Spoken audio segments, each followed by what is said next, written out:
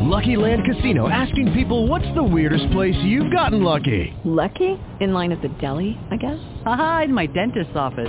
More than once, actually. Do I have to say? Yes, you do. In the car before my kids' PTA meeting. Really? Yes. Excuse me, what's the weirdest place you've gotten lucky? I never win and tell. Well, there you have it. You can get lucky anywhere, playing at LuckyLandSlots.com. Play for free right now. Are you feeling lucky? No purchase necessary. Void where prohibited by law. 18 plus. Terms and conditions apply. See website for details. Blog Talk Radio. It's already done. It's the Pressure Points Unpacked podcast with host Tyra Little. We're live Tuesdays at 6 p.m. Eastern Time. This show deals with personal and community issues by getting to the root cause and causes on an open and raw level. We're unpacking emotional, spiritual, mental, and physical topics that influence and often control us. Get ready to unload, examine, and process. Let's get unpacked on Never Had It So Good Sports Media Network, Tuesdays at 6 p.m. Eastern Time.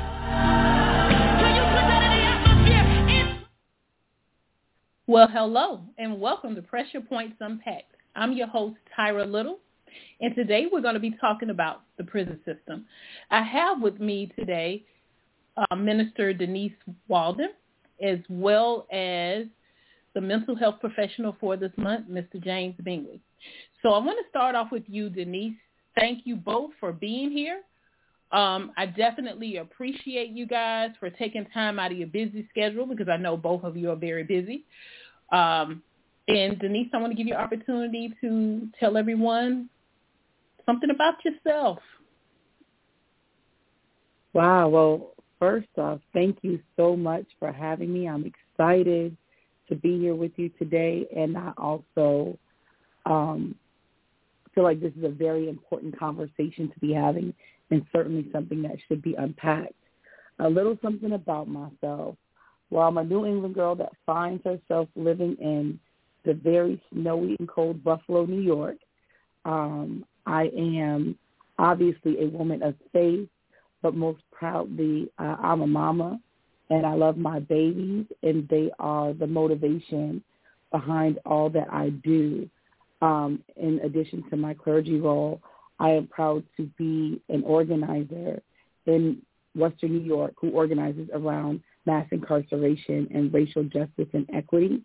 It's work that I am extremely passionate about and impacted by, and I fight every day to be the change that I want to see, but I do it from a restorative and a healing lens. So thank you, Tyra, for having me, and I'm happy to be here with you today.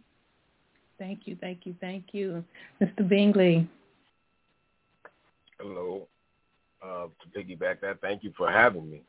It's a pleasure to be part of this. Currently, I'm a probation and parole supervisor down here in Charleston, South Carolina. I'm a lifelong resident of Charleston. Father of three, a mentor in the community, a coach, motivational speaker. My motivational speaking business is called Speaking Life. And I chose that title because I believe in speaking life into people and not death. I mean, it's so many times, we encounter individuals who want to tell us the negative about us versus putting positive in us. So I made it my life's work to speak life into people. Most people question that being the profession I chose, but I chose to take on the enemy from the inside. If I want to make change, I think I better attack it from the inside. So I want to be part of the change when I understand what's actually taking place. So my life work, my mission is if I can help someone along the way, then my living will not be in vain. So that's the motto I live by. Amen. Amen. Whew. That is powerful. Both of you. And so, Denise, I know that you are. I know you're definitely passionate. I've had the opportunity to visit Buffalo and to do some press coverage on the holding facility there. And that's when we had the opportunity to meet. So I want you to open up about what was going on at that time. That was just a couple of months ago, actually. Yes, it was. Yeah. And so for those who may not know, Buffalo and Erie County houses two of the most dangerous jails in all of New York State.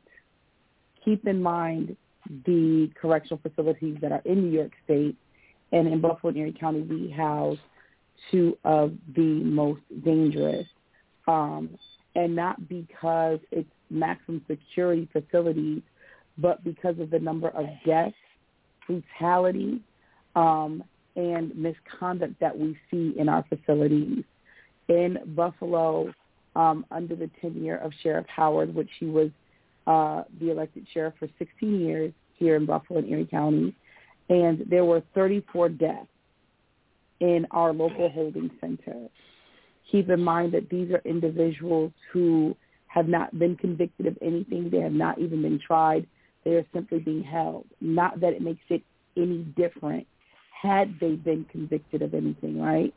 And the majority of the deaths were due to medical neglect.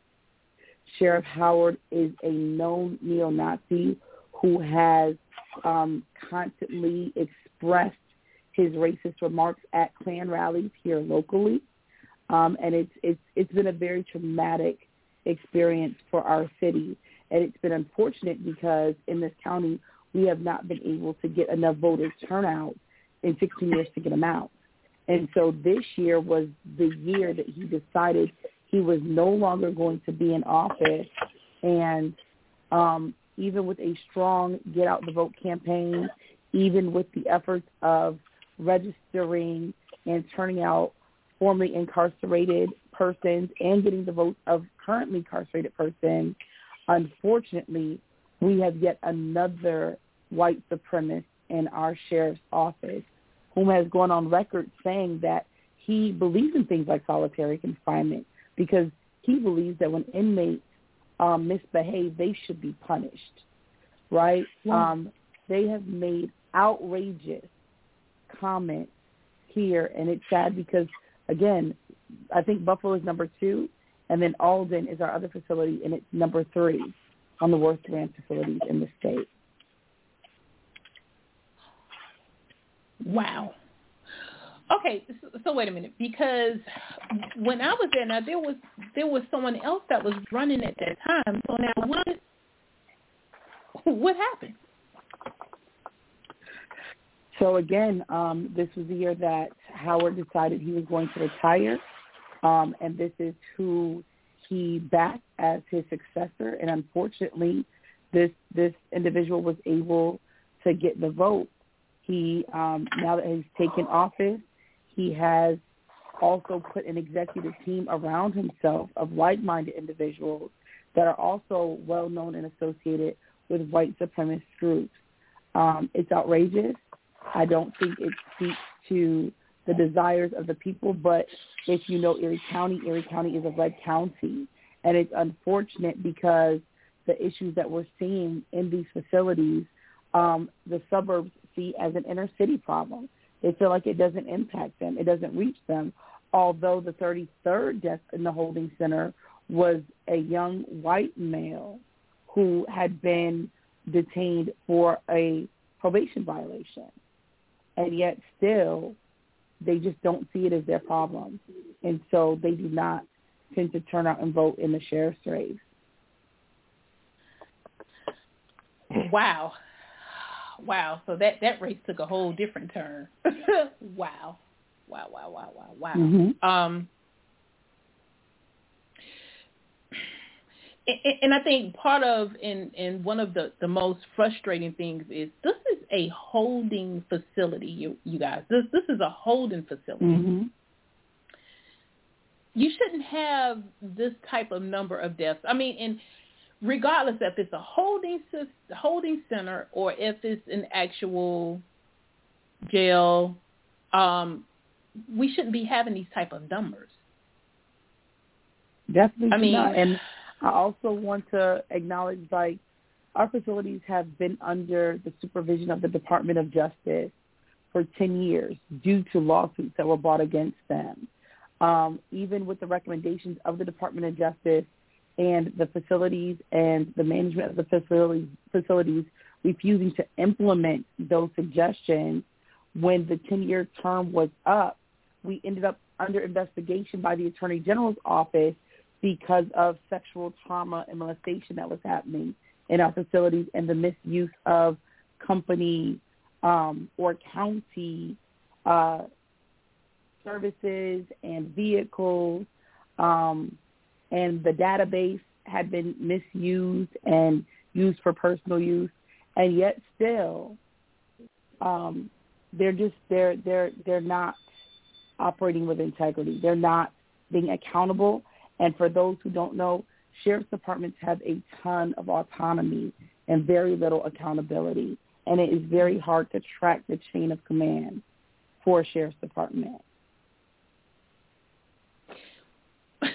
But, I mean, when you have the Department of Justice in here, I'm not understanding. How do you get to say, well, no, you're not going to implement what they're telling you to do or what they're suggesting for you to do? I don't understand that. Mr. Bingley, could you help me with that? Well, that's what she just said. I mean, the sheriff has a lot of power. You know, people don't understand that. And actually commits a crime. The only person that can arrest the sheriff is the coroner. You know, and it's a political system that's broken. It's really broken. And when you give a person that much power, failure will soon follow. And that's typically what happens. You know, here in Charleston, we had a sheriff that just lost re-election after being the sheriff for over 40 years. So we're talking about a period where times have changed, people have changed, but his thought process was the same. You know, he had SWAT teams within the jail. SWAT teams not needed for a jail. No one's guilty yet, as she stated earlier. You know, it's a holding facility for those who have been believed to have broken the law. And they had systems where they wanted SWAT teams, but they didn't have the mental health officials in the facility. So you want to enforce violence, but you have no one there to cure their mind. So, you know, she was absolutely correct in stating that the power is in the hands of the sheriff, and no one's checking the sheriff in regards to their power. Is because if someone believes they're safe, then they're okay with whatever the sheriff does. That's just how it is. Your neighborhood feels safe, then I'm okay with what happens. My Lord. We have got work to do. I mean, because laws need to be changed.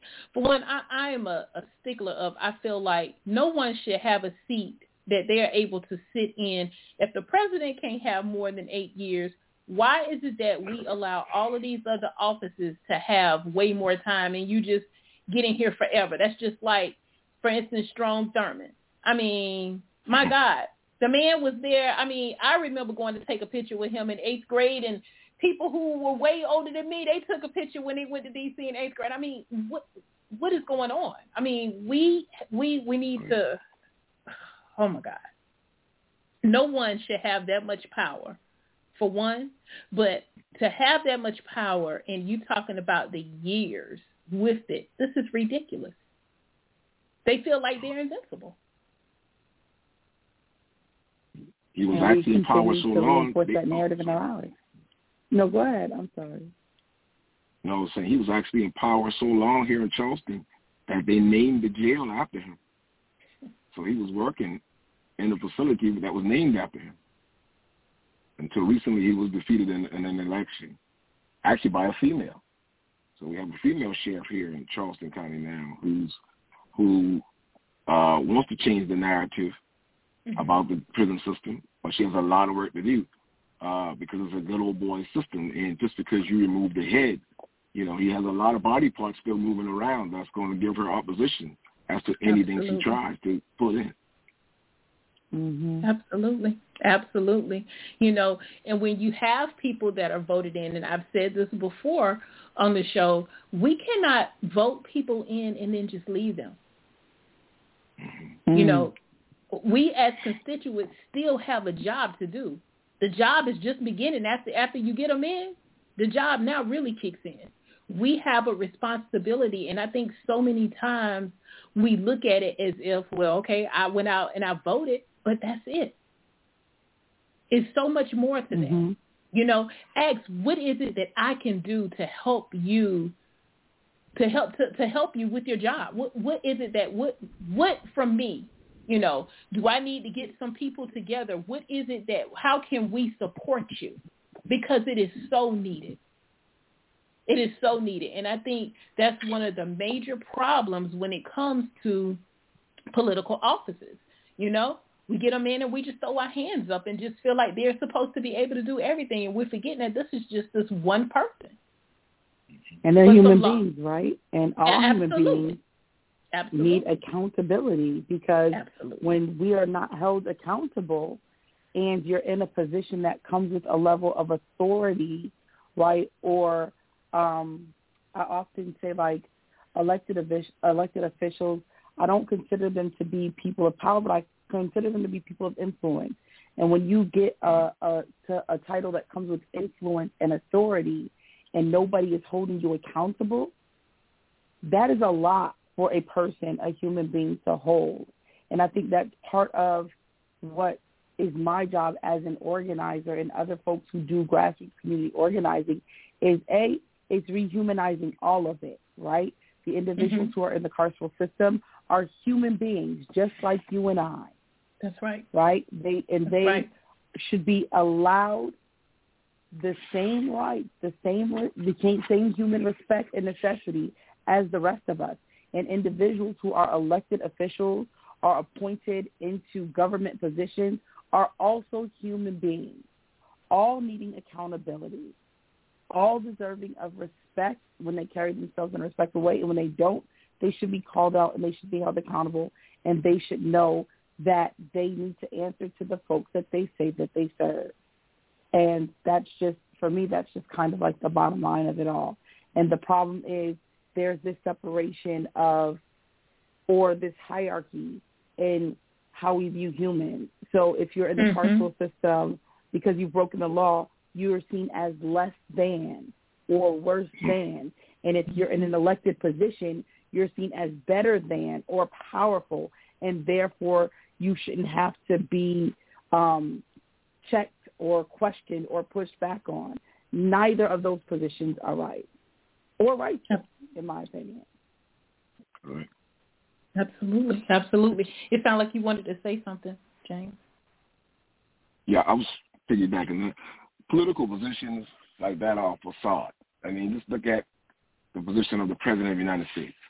You've never seen a single president. Why? Because single seems to be vulnerable. Single seems to mean you can't make decisions. You know, so every president had a mate. Every president had someone to come out there that's supposed to assist them and appear to make them stronger. But here, when you're talking about legal positions here in law enforcement, like a sheriff is powerful. And without checks and balances, that it means everything I do is correct because no one's checking. That's like whatever we do. If we do anything we want to do and no one tells us we're doing wrong, then everything we do is correct. And that's how it is for a sheriff, because no one wants to speak out on them in regards to certain things because you don't know who you're speaking to. And how will we get back to an individual and it may come across as something that I'm trying to undermine the political system, I'm trying to undermine the law enforcement system, and now I won't be promoted. Now I'm blackballed. Now I'm just working in areas where the chances of survival are very, very low. And so, you know, a lot of people don't want to speak out on and against sheriffs because it's a death sentence for your career if you decide to stay in law enforcement. Oh, boy.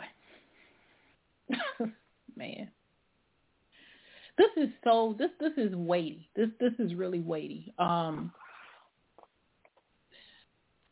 It's unfortunate because, I mean, it goes back to even what you've already said, Denise, as to how it's like when people get locked up, it's just the way that they are viewed. And so I think because of the way that they are viewed, people don't get involved. I mean, you don't have people really being concerned enough to say, hey, we need to make some changes in the law here. I mean, this is just, absolutely. It's so disheartening. It's heartbreaking. To me. It is. It's heartbreaking. Because I know we're not the only people, right? We're not the only people that feel like this. And you have so many different other organizations. I mean, I know you can speak to this, but both of you all can speak to this, that are trying, but we, man, I hate when I get on here and it gets me like this. It stuns me because it's like, man, what are we going to do? We're going to have to. Legislature is where it's at. It's where it's at. I mean, legislation and policy change. Yeah, that is what we have to fight for. That is what we have to push. And we need more folks, more individuals who have been impacted by the system to be the ones who are advocating for and even co-creating some of this, right? And not leaving it to other people to decide what should happen to us and for us. I often say in my restorative work, nothing about us without us is for us, right? And so we need to get involved in writing policy. We need to get involved in legislation. We can't afford to sit back and wait for it to be someone else's responsibility or on someone else's to-do list, right? And to those of us who are people of faith, I would push even further and say we have a righteous obligation to stand up and protect our community, protect our people. We can't afford to stand at the wayside and just wait for something else to happen to folks. And I think we have to really look at the criminal intent. I call it the criminal intent system because once you're in it, it does not let you go, right? But when you're in that, like, we need to look at how has that system, has it even really served our people? Is it doing what it's claimed or professed to do? Is it reforming people? Is it restoring people? Is it rehabilitating people? Or is it causing more harm than good? And if it is, then what does it need? What does true justice, right, true restoration, true reform need to look like? And it doesn't look like what we currently have.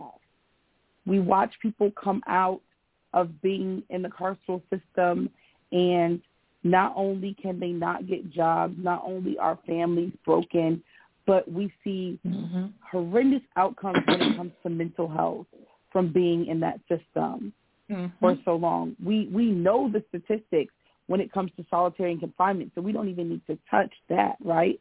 But we've seen health ailments come out. We've seen addiction come out. We have not seen people come out in the majority as restored or reformed or ready to be gainful members of the economy, right? Like, that's not what we're seeing. And so then what does need to happen? What does that look like? And how do we humanize people past their faults and their wrongs? And don't get me wrong, there have been some folks who have done some horrific things.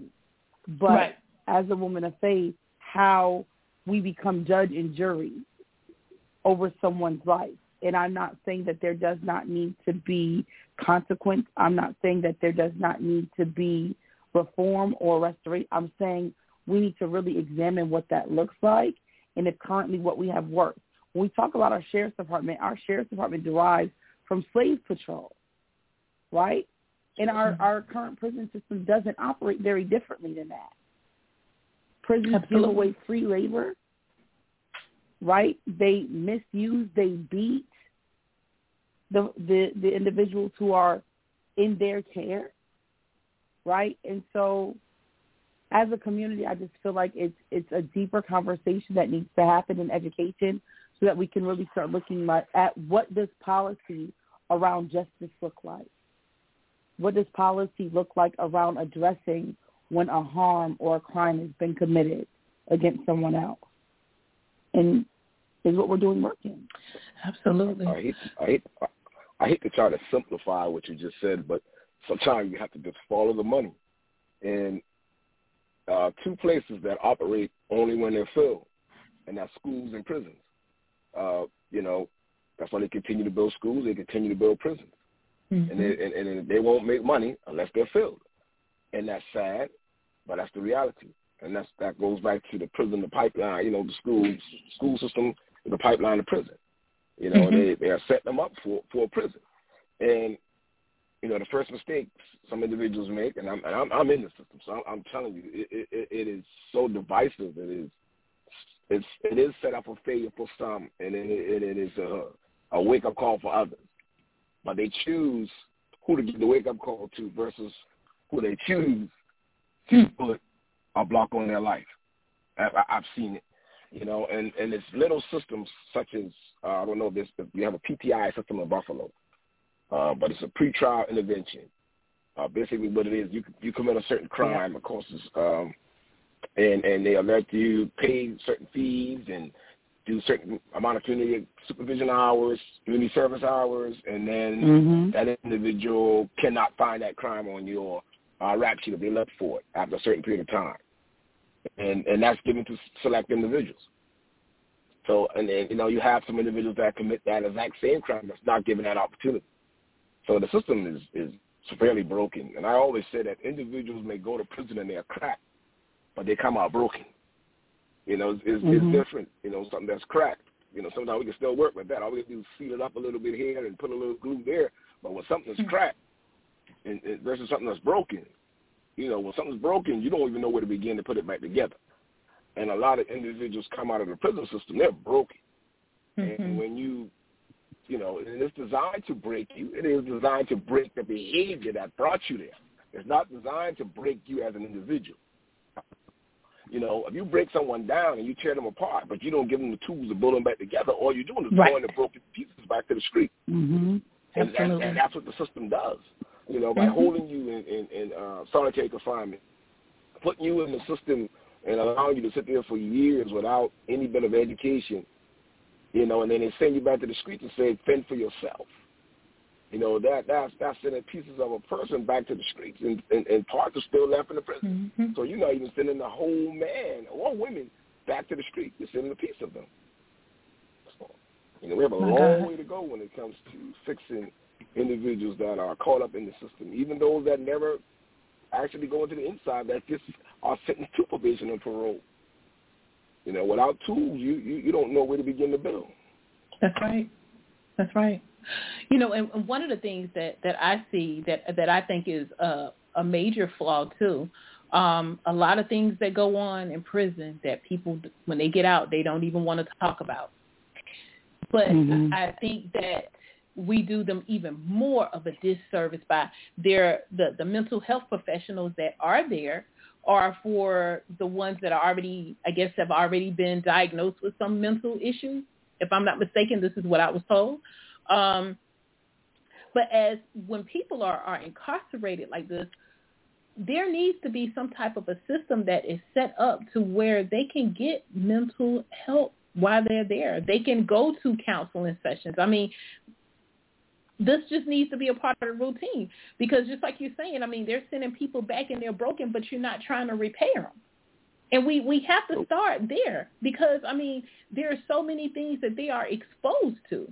So, James, when you get people that are being released from jail and now they're coming into the probation and parole system, and I don't want to go too far into that because we are going to do a segment dealing with the probation and parole, but from your background in mental health and being a counselor, I mean, you are kind of like the exception to the rule because there may not, every probation and parole officer may not even be versed in that. You know what I'm saying? So it would be a blessing, You're right.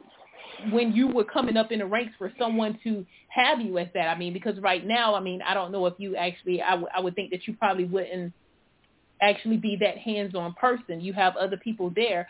But, I mean, anybody who got you, it would have been a benefit. Like, how do you even begin to help them address that? Because I know you've seen a lot of people that have just been torn to pieces coming out of there. It is difficult in a sense if you don't have true compassion for what you're doing. If you're there and you say, I'm here because I want to provide for my family, I want to check, then you're already starting off wrong because you won't be able to help individuals when you're looking at what you make. Because when you're looking for your check and you compare what you do compared to what you get paid, you won't give the effort needed to help anyone. And I've seen that more than anything. I've seen individuals who come from, all kind of backgrounds. I mean, they've majored in many different subjects other than criminal justice or mental health, anything. They've come from financial backgrounds, and now they're law enforcement agents. So they don't even have the mindset to help an individual because they are only still trying to find their own way. And when they deal with the individuals, sometimes they're only dealing with them from their own life experience. And I want you to follow me here. If you come from a background where you've never seen an individual sleep outside, or you've never seen individuals sleeping on the floor in their own home, or things of that nature, or you go into a home and there's no running water, or the kids are I'll say disheveled, and they don't care to be kept the way you were upkept. And it's a shock to a lot of the individuals who we have working with us, and they don't know where to begin because they don't have the right training to deal with certain individuals and their experiences in life. Because if I've never had any adversity in regards to my upbringing, and you come to me and you said, hey, my mom put me out at 16, I've been on my own since I was 16. If if I'm working at probation and parole and I'm still on my parents' insurance, I have no idea what you're talking about, and I can't relate. You follow me there? I do. And that's some of what we deal with is you have and I'm not, everyone wants a job and everyone wants to begin a career, but if I have a 23, 24-year-old individual trying to help a 55-year-old man, we're in two different worlds. We're in two different worlds. You can't even relate to me, for one, let alone know what I've been through. And so what I've learned over the years is meet them where they're at, and then you help them grow. You can't judge them from how you meet them because you meet them as an individual who's violated the law. You see, you meet them right there. That's where you're meeting them. Everything about them you read before you actually met them. So they're already working their way backwards with you because you've already read on them before they had a chance to speak. And that happens in the court system. The court system already has a record of who you are before you walk in the door. So when you plead guilty or not guilty, most judges already have an opinion of what they feel about you.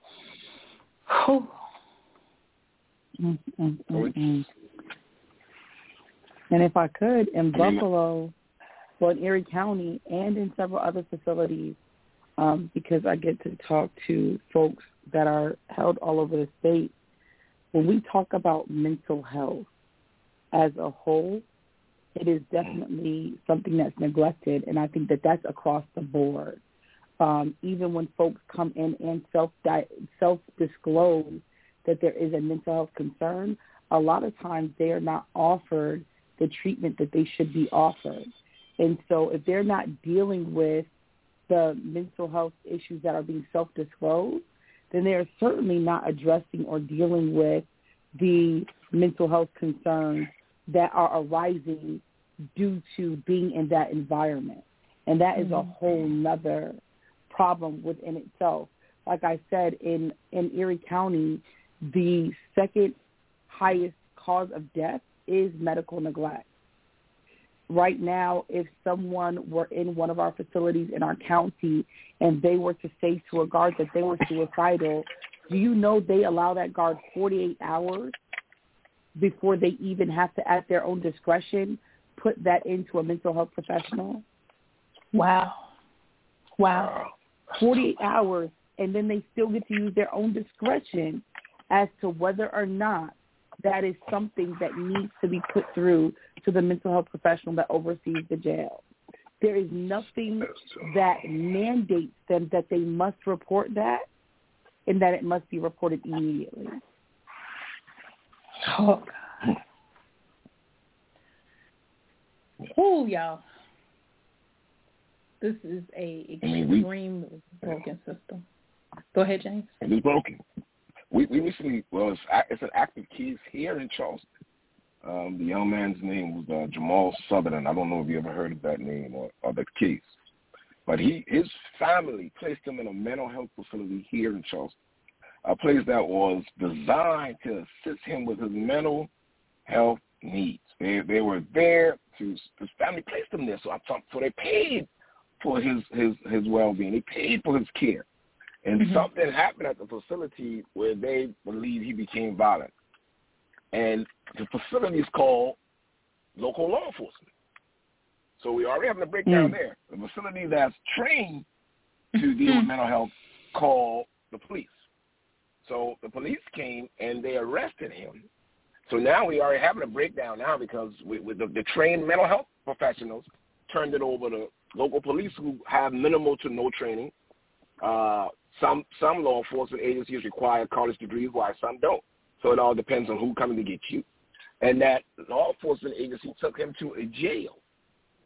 So now, here in Charleston, the jailers aren't even required to have college degrees. So you may have some high school graduates working there. And I'm not diminishing them because they only went to high school, but I'm just talking about the possible training that they had to deal with mental health, individuals with mental health needs. Absolutely. So he got to that facility and never made it out. He died. They actually had an incident there, and they charged him with actually killing him. He died in their care.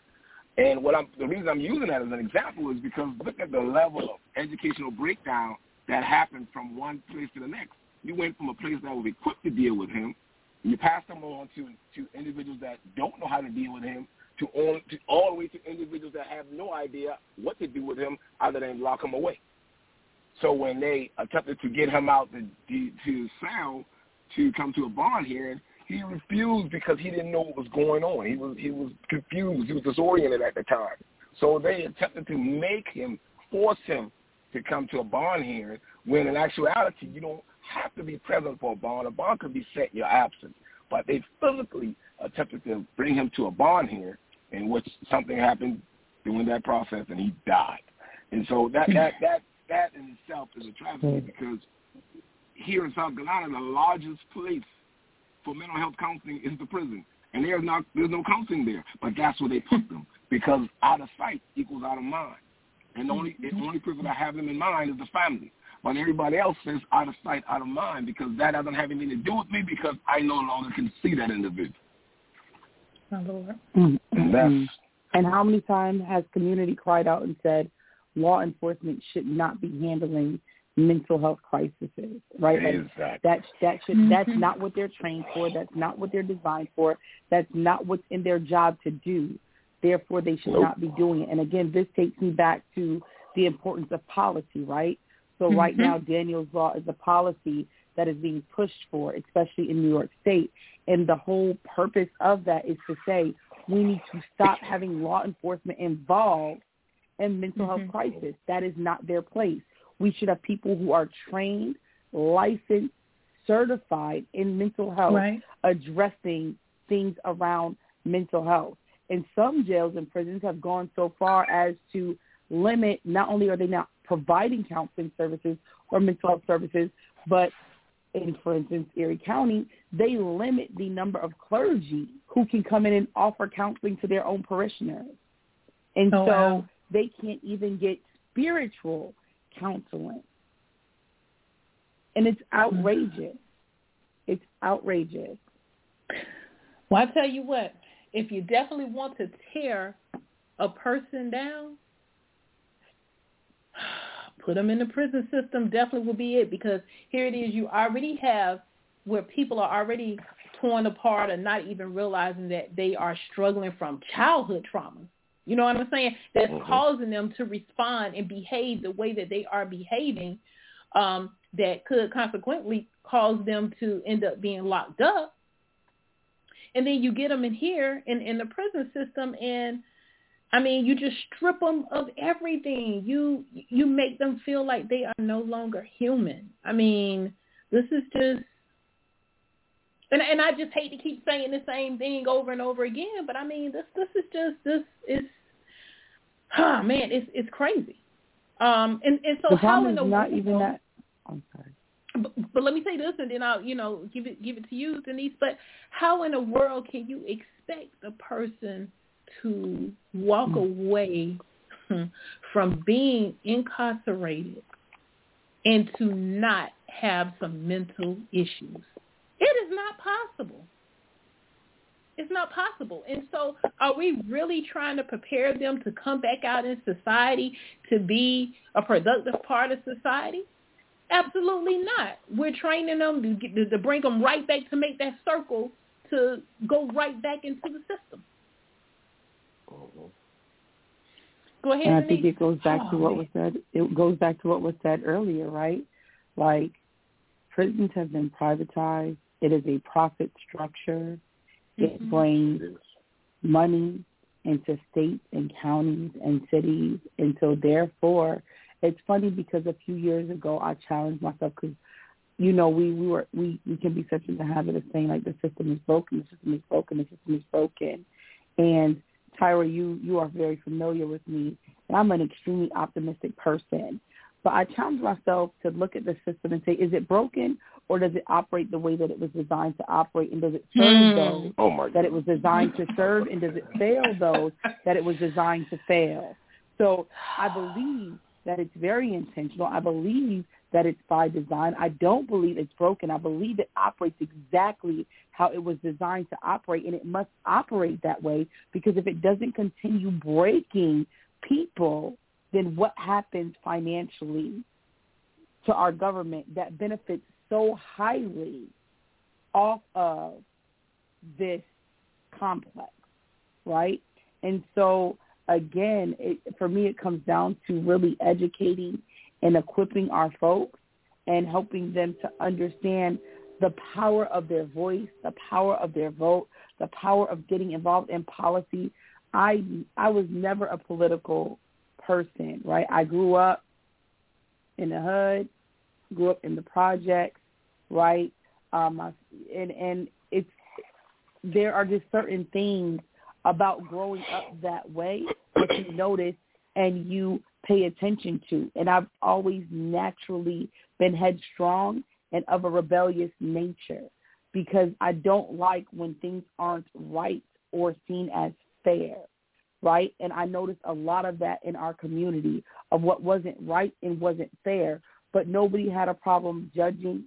Nobody had a problem. I watched out of their homes, right? And nobody was addressing the needs, but everybody had shamed and dehumanized an entire community of people.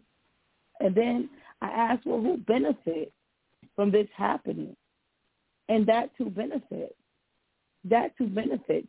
They break people down enough and you push people into corners, and then when they respond, right? Like, I talk to so many young people.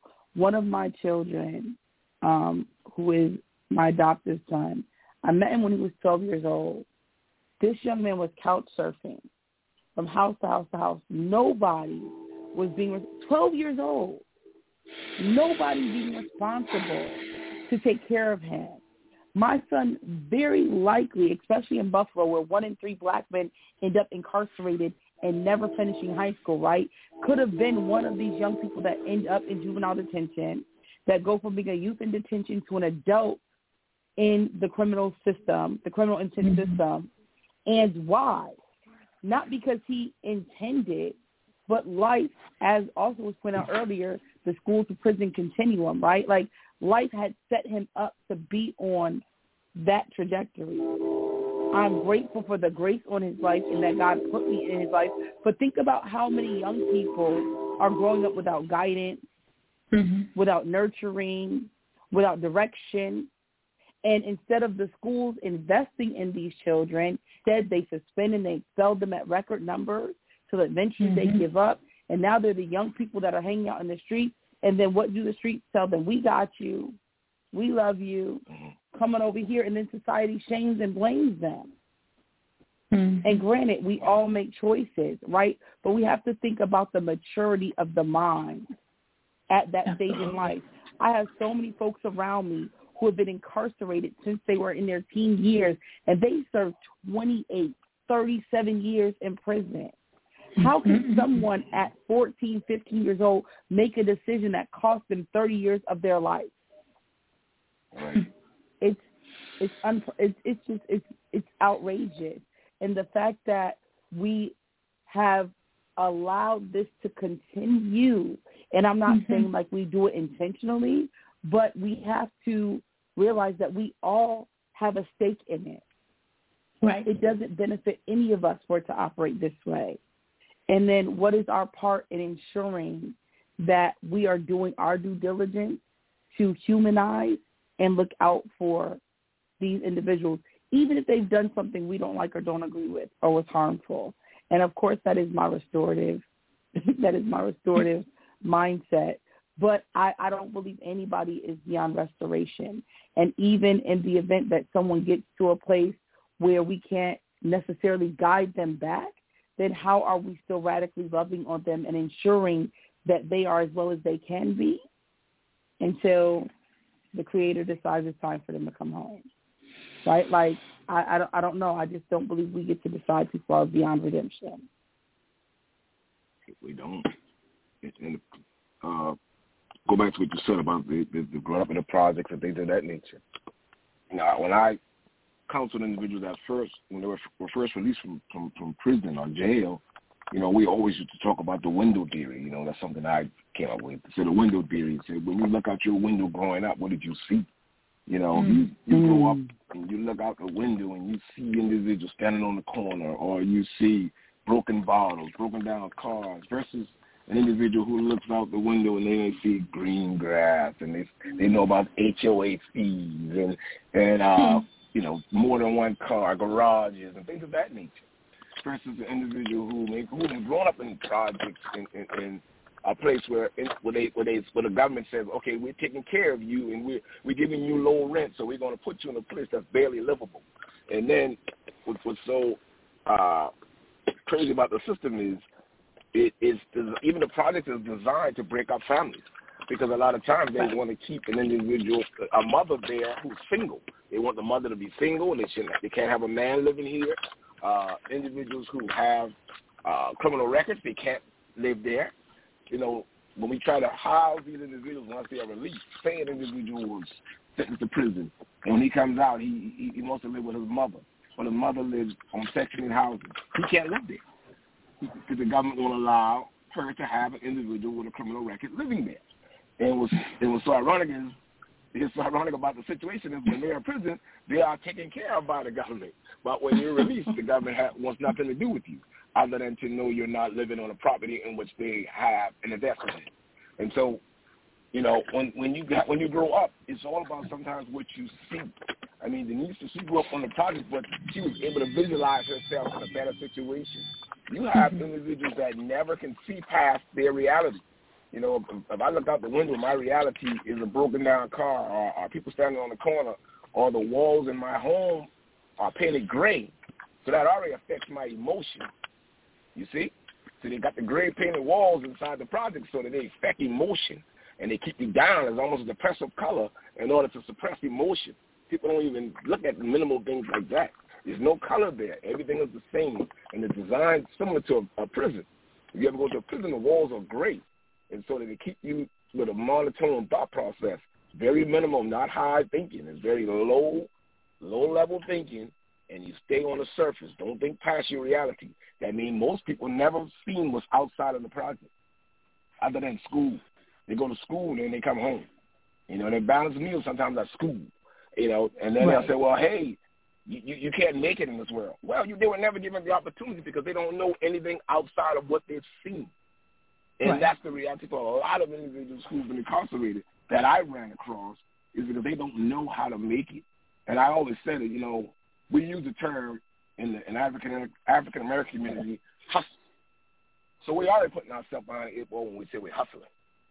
Because even if a hustle is, hey, it's something outside of my 9 to 5, for another individual, that hustle means I'm going to get it by any means necessary. So now we take Malcolm X's words and using it in the context of doing what I got to do to survive. When the reality is, if someone doesn't teach you, how to make it in this world, you only going by what you think you know. And I use the term think you know because you really don't know. So, crimes are being committed in every walk of life, but it's just a matter of what offends those who enforce the law. You see what I'm saying there? I mean, it's committed in every facet of life, but it only affects those who enforce the law. I've seen individuals that were pulled over doing the exact same thing, but one is released and one is arrested. But it's all based on who pulls you over. And I just ran into an incident. I don't want to go too far into it. We're going to go into it another time. But right. in my experience, I've seen where an individual was being mistreated, and I ended up being in a situation and listening with a different ear, and we came up with a different result. And then the officer came back and thanked me, but said this is what they wanted to do. Because if you didn't come in there, I was going to do this, this, and this. And I was like, well, that wasn't called for because you weren't giving him a chance to respond in the way he wanted to respond. You wanted to dictate the way he should respond. And in that situation, your life was never in danger, so you should have allowed him the chance to speak as well. And little things like that affect a whole outcome of a situation. You know, because when you come into a situation and you try to enforce power, because law enforcement says, you know, I'm power, but I don't have power over you. I have the power to enforce the law. That means neither the two of us can break it. Me as the police can't break it, and you as the individual can't break it. So we both are here as law-abiding citizens. And the police sometimes forget that. That's the part they forget. They forget that, you know, they forget that they aren't police. They forget when they aren't police anymore. And police always want to police. And that's part of the system. And like we said earlier, it's not broken. You're right. It's designed to work for those who it's designed to work for. And it's designed to keep those in line, I would say, the way they hopefully intended it to work. But it is causing massive failure throughout the world because it's causing massive mental health issues on individuals who may not suffer from certain mental health issues, but a lot of individuals come out with anxiety. You know, let's use anxiety for example. You know, someone comes out with anxiety, they don't understand anxiety is a mental health issue. That can cause major stress in your life. You know, that causes you not to trust, that causes you not to be able to function. But it's so, you know, a lot of men don't want to admit that I'm nervous or anxious about something because it shows a sign of what? Weakness. And now we have a battle within ourselves, manhood versus anxiety. So we choose manhood, and we hide anxiety. So we hide it behind anger. We hide it behind frustration. We hide it behind jumping from relationship to relationship, having children. We do so many different things in order to function. We jump from bed to bed in order to keep a roof over their head. You see, they don't do it because they're trying to have a lot of women. They're trying to find somewhere to stay. And if it's pretending to love you in order to stay, that's what they do. But they don't, you know, so we can go so many ways with this mental health thing once these individuals are released, you know, because so much things happen. It has such a rippling effect on our community. It's not just the individual that's suffering from it, but it's those that he hurts or she hurts in the midst of being untreated. Absolutely. You know what? And I kind of said I wasn't going to say this, but I am. You know, we have to go back to the whole foundation, and we got to go back to the foundation of America because we're expecting the country to tell us how a legal system, a justice system, is supposed to operate from a system that started out with stealing from the beginning.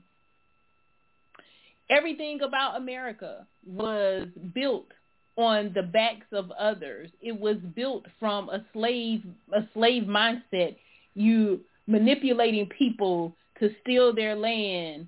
You know, you're talking to people and bringing people from other places to actually to work to build America.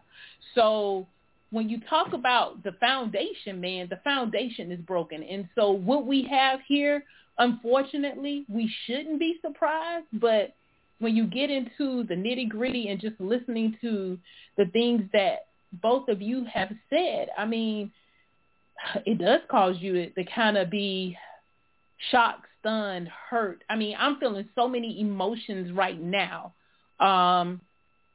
that after this, I'm just going to have to, I'm going to have to sit and just try to pull it together because, you know, man, this is just, it's very disheartening. And no one person has all the answers, but together we can pull it together. Wow. I'm going to give you a couple of minutes, Denise, to give us something to close on. This hour has went by really fast.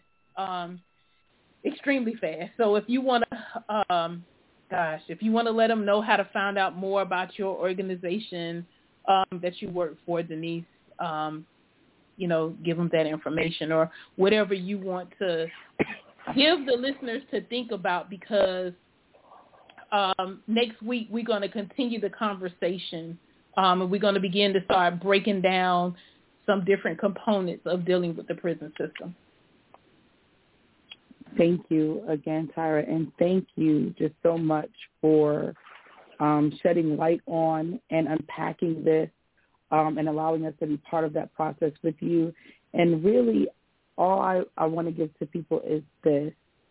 Ask yourself, who do you love and how they're impacted by the things that we've discussed today.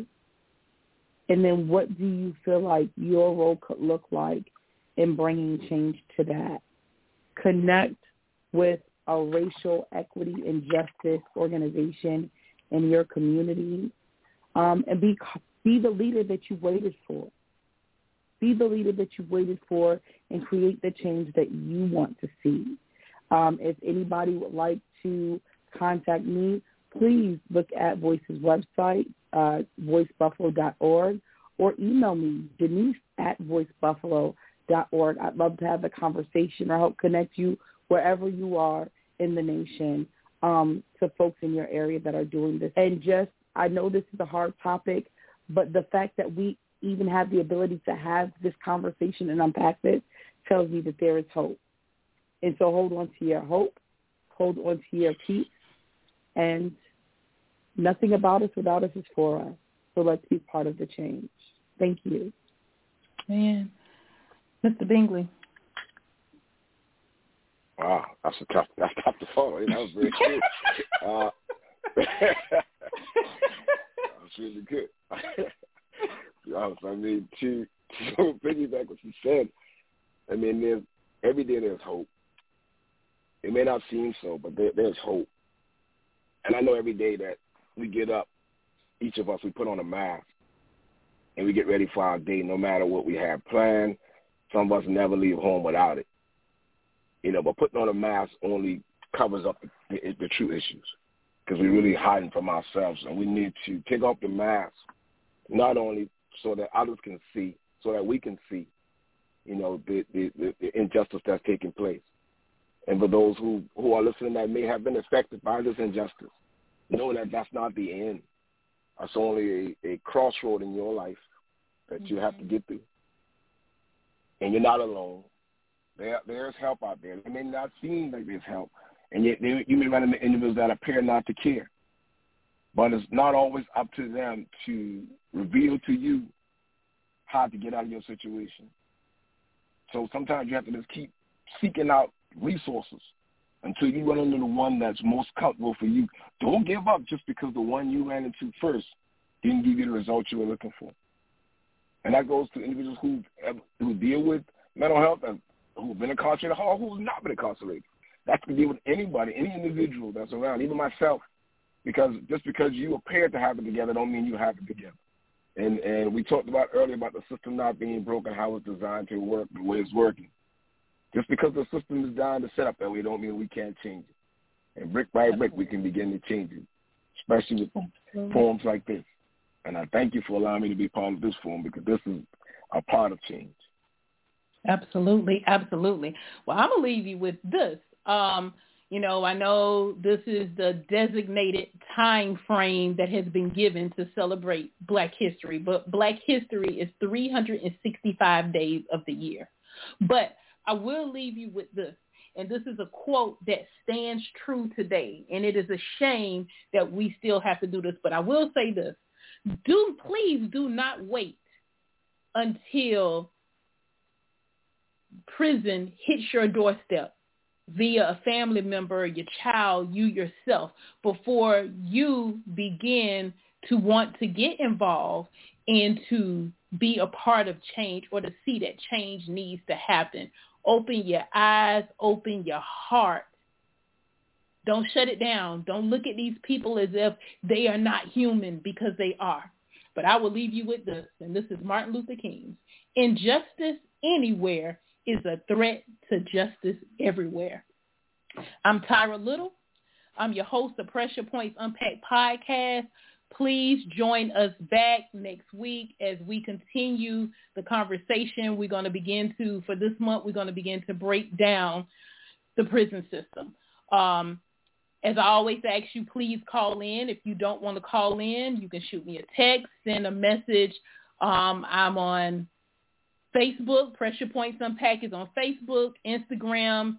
There's ways that you can message. You can actually even go to pressurepointsunpackedpodcast.com, and you can actually leave a voice message there as well. So see you next Tuesday. It's already done. It's already finished. I'm already qualified. It's already finished. It has been established. What's on the right mind? With Lucky Land Slots, you can get lucky just about anywhere. Dearly beloved, we are gathered here today to... Has anyone seen the bride and groom? Sorry, we're here. We were getting lucky in the limo and we lost track of time. No, Lucky Land Casino, with cash prizes that add up quicker than a guest registry. In that case, I pronounce you lucky. Play for free at LuckyLandSlots.com. Daily bonuses are waiting. No purchase necessary. Void where prohibited by law. 18+. Terms and conditions apply. See website for details.